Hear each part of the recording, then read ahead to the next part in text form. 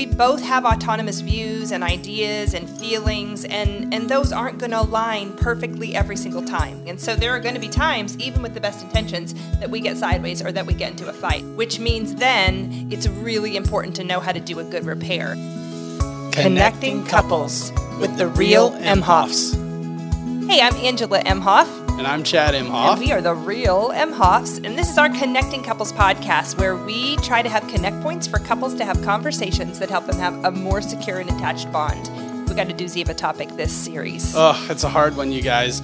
And it's one that we all run into. It's something that we have to address, that every relationship probably that you have in life, you'll have moments where there's distress, where there's hurt, where there's frustration.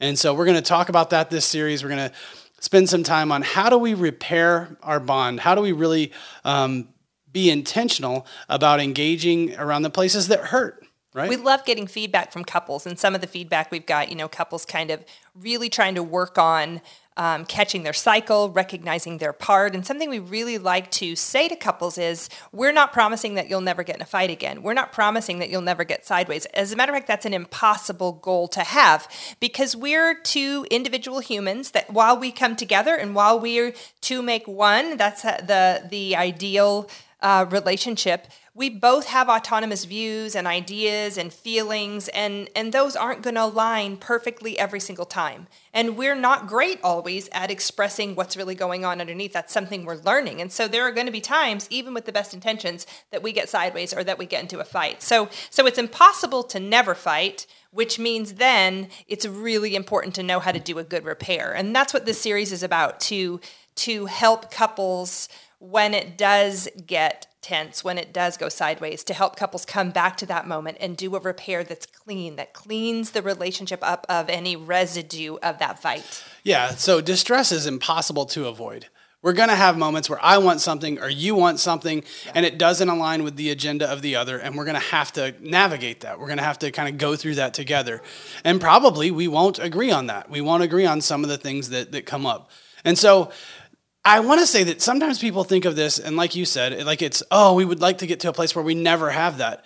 But the truth is, we have to have distress in relationship to build our bond, to believe that you care about me enough to sacrifice something and have other wants and needs really makes me understand that you value my desires. So if I want something and I get it, and I understand that you need something else, or want something else, and you've sacrificed for me, it lets our bond kind of grow. It also lets us repair. And it lets me say, oh man, you did this thing for me because you love me, because you want to be with me, not as a negotiating tactic or something. And so that tells me that I matter, that I'm important to you. And the more we have these kind of interactions where we can kind of solidify that or prove that, the more and more that we get secure in our relationship. It's interesting because when couples first meet, like in that pre-engagement phase and the dating phase, it's still kind of lovey. It's still, you really forgive a lot of offenses. You overlook a lot of things that maybe even there are yellow or red flags for, and you're like, oh, I'm in love, it's fine. And those are some of the very things that once you get into a relationship really start to affect the relationship.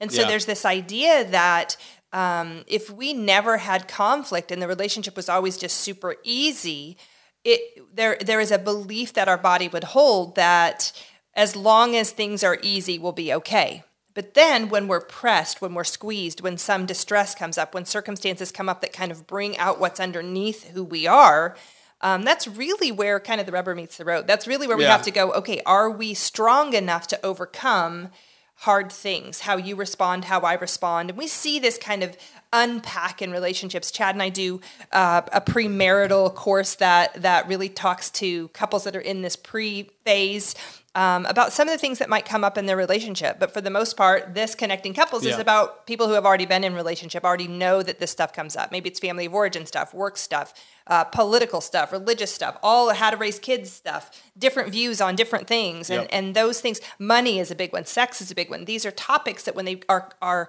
brought up into the relationship can create friction. And the ability to be able to represent what you believe about your side of that content, be heard, be respected, and have that mutual understanding and be able to have a repair if it goes sideways, that's really where deep down I start to believe he is with me. He is with me in this stuff. We are together in this stuff. We're overcoming hard things together, getting stronger, moving forward. And the more we overcome, the more security I have that it's not going to break apart if it goes bad. Go this negative route. I'm thinking about like a story or analogy for it, but it's like, people that are in foxholes together, they tend to remember each other. You're in a war and you're hiding and trying to survive life together, trying to continue your life together. And it's a very distressing time. It's a very hard time. And probably you both have different opinions on how you should handle the situation. But guys who have been through war and have lived through it and have shared a foxhole, their bond is forever. Yeah. And I think a lot of us can kind of think of times or places we've been where we went through something really hard, whether it's with a team at work or a team in school or a group of friends. We can think of times when we've been through hard things, and it's almost a no-brainer in some ways that we need the distress, or we need the heat, we need the energy to solidify this bond. An analogy you brought up that I really like is the muscle analogy. In order for muscles to grow stronger, there needs to be like a tearing. What they're called, I think, micro tears or micro. But basically, you need distress. You need to distress really any organism for it to get stronger. Any part of us has to be put through some sort of distress for it to get better, to get stronger. And I think that's true of relationship also. I think about people that haven't been through distress, or relationships that haven't been kind of challenged, or people that have had kind of charmed lives. You hear about that. I'm not sure if I know a lot of people in that exact position. I don't think we do. But sometimes I'm like, man, I don't know what would we talk about if I didn't have some depth or some struggle to discuss with someone. It makes it a little bit tricky to kind of say, how do we even begin the conversation? How can I relate to you, or how can you relate to me if we don't have some shared story of overcoming, of getting through a struggle, of my distress, your distress? And really, those are the moments that we have the best opportunity to show up for each other. Right? You want to have a great bond. You want to see a great bond. Show me a couple that has been through a lot, overcome and still has a love and a care and an engagement with one another. Chad and I, when we were talking about this, really wanted to make sure that we kind of normalized that couples will have fights, couples will have distress, couples will go through hard things, and that is why we're doing this series on making a good repair. And so I think we've kind of qualified that it's going to happen. And now want to kind of talk about what an injury is in a relationship. How do you define what needs a repair? How do you define how bad it is? I mean, because the range of offenses that happen in a relationship are anything from, you didn't load the dishwasher, to possibly an affair or a huge grievance, or what we would call an attachment injury, where you didn't show up for your partner in their most needed time of distress. And so let's talk about that for just a second. Sure. The degree or the spectrum of offenses or injuries, if that's the word we're going to use. Well, let's start small, and then we'll go big. How about that? So, a little injury is maybe like you didn't put your dish in the dishwasher, and it's like the 10th time you've done it this month or something. I don't know, and it's like, okay, well, wait a second. Is the dishes a pretty safe one that every couple on the planet? I think so. Or taking out the trash. I think we all get our spots over that. But maybe laundry where you left your socks out or something. But I'm like, I think most of us have this little that bugs me. Right? Yeah.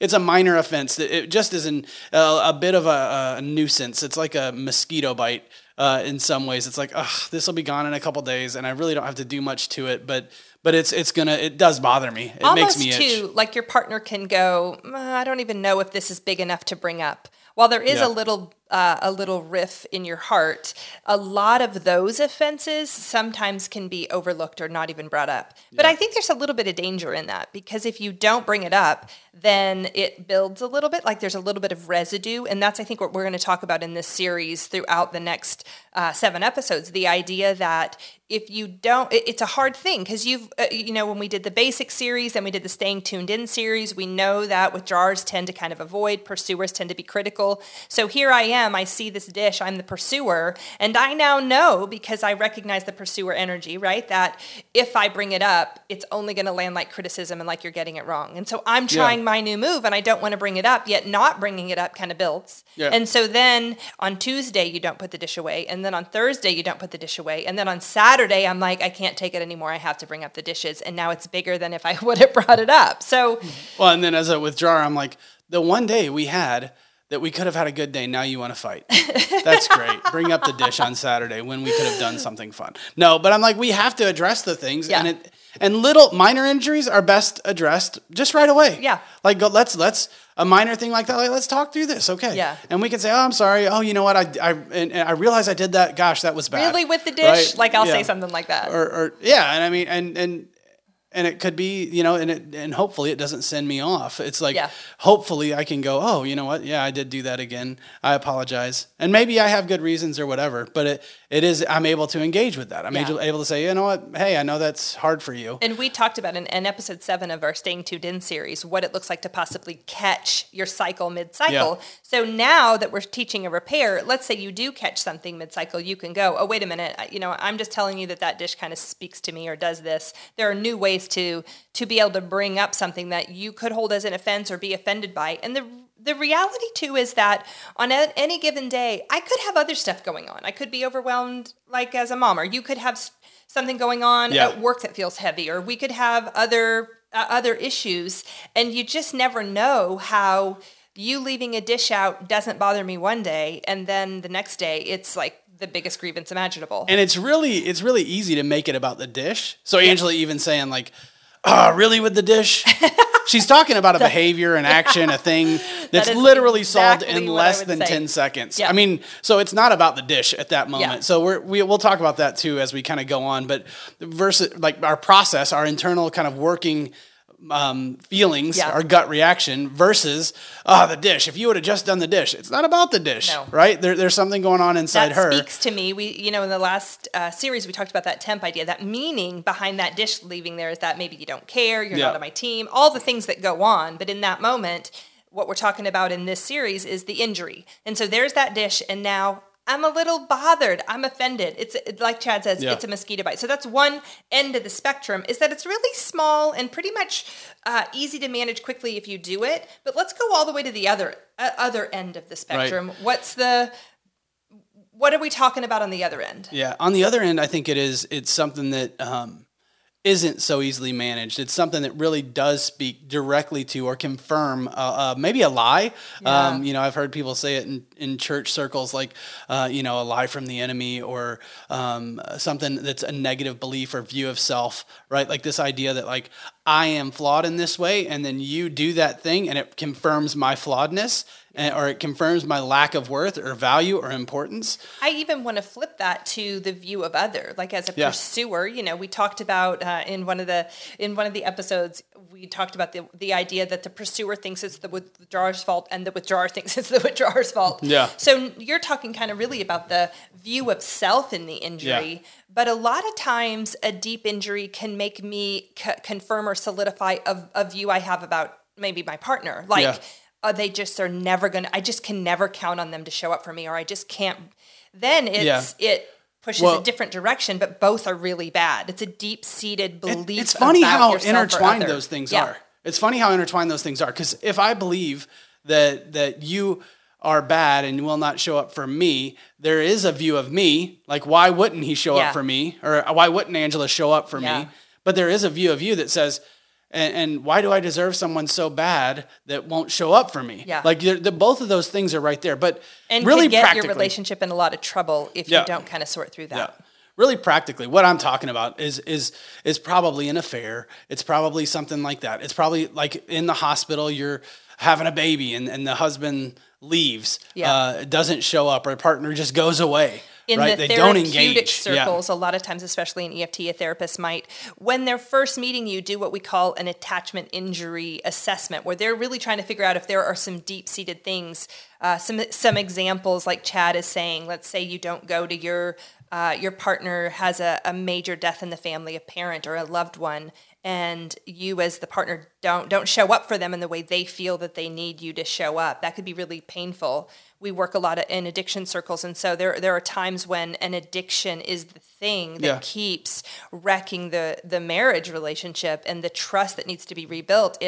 If that person goes again on a relapse or a bender or something that really is offensive to the relationship, that's a major injury that has to kind of come back. So it could be all of those things. They're called contraindicators, that something that's against the security of the relationship. I want to see if I can work this out kind of right now a little bit. But so basically what we're talking about is a place where you're vulnerable, right? You have a need. So like I'm thinking about like a hospital bed or a relationship, right? Like if I'm in a relationship, I'm making myself vulnerable. I'm in a committed thing with you. Yeah. And so love is risky. It is risky. And so we're in this kind of committed relationship. We're in this kind of place where we have a need. I need to believe that you're showing up for me. I need to believe that you're committed. I need to believe that you're going to be there if I need you, want you, and that we're going to get our needs and desires met in this relationship. So I'm in this vulnerable state, a hospital bed, a relationship, or a commitment, right? Yeah. Or even like a death of a loved one. Like I'm in a grieving state. I've lost somebody who was a safe figure in my life, and I need you to come support me in that. I may not even know I need you. Right? I might think that I'm tough enough, strong enough, good enough, whatever, to get through it.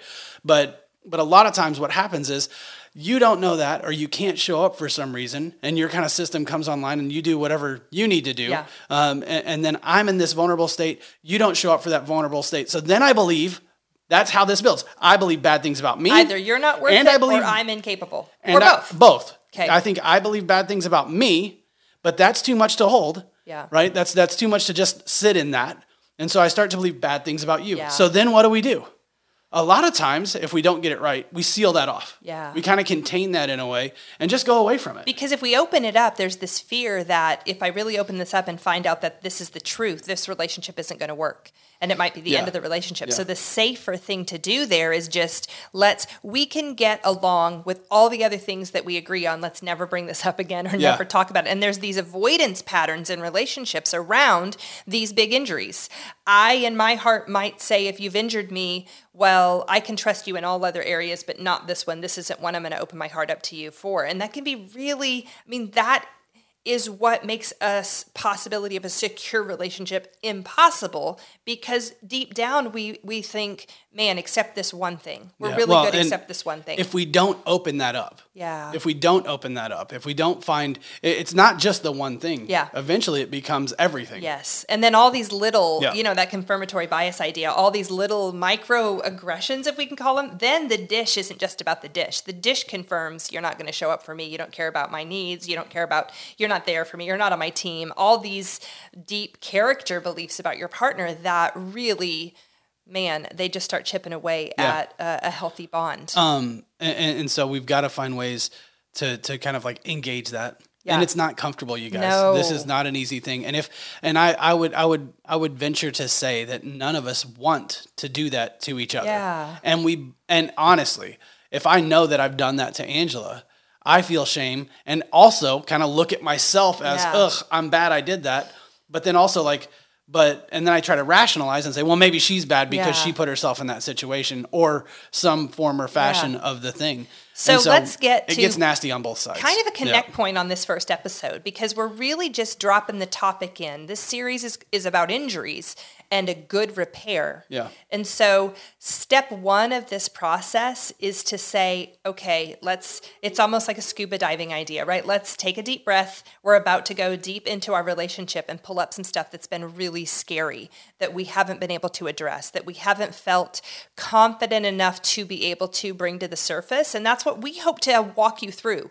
We hope to make this explicit enough that you know what a withdrawer does, what a pursuer does, what a good repair looks like. And so this first part, the connect point, is just basically a commitment.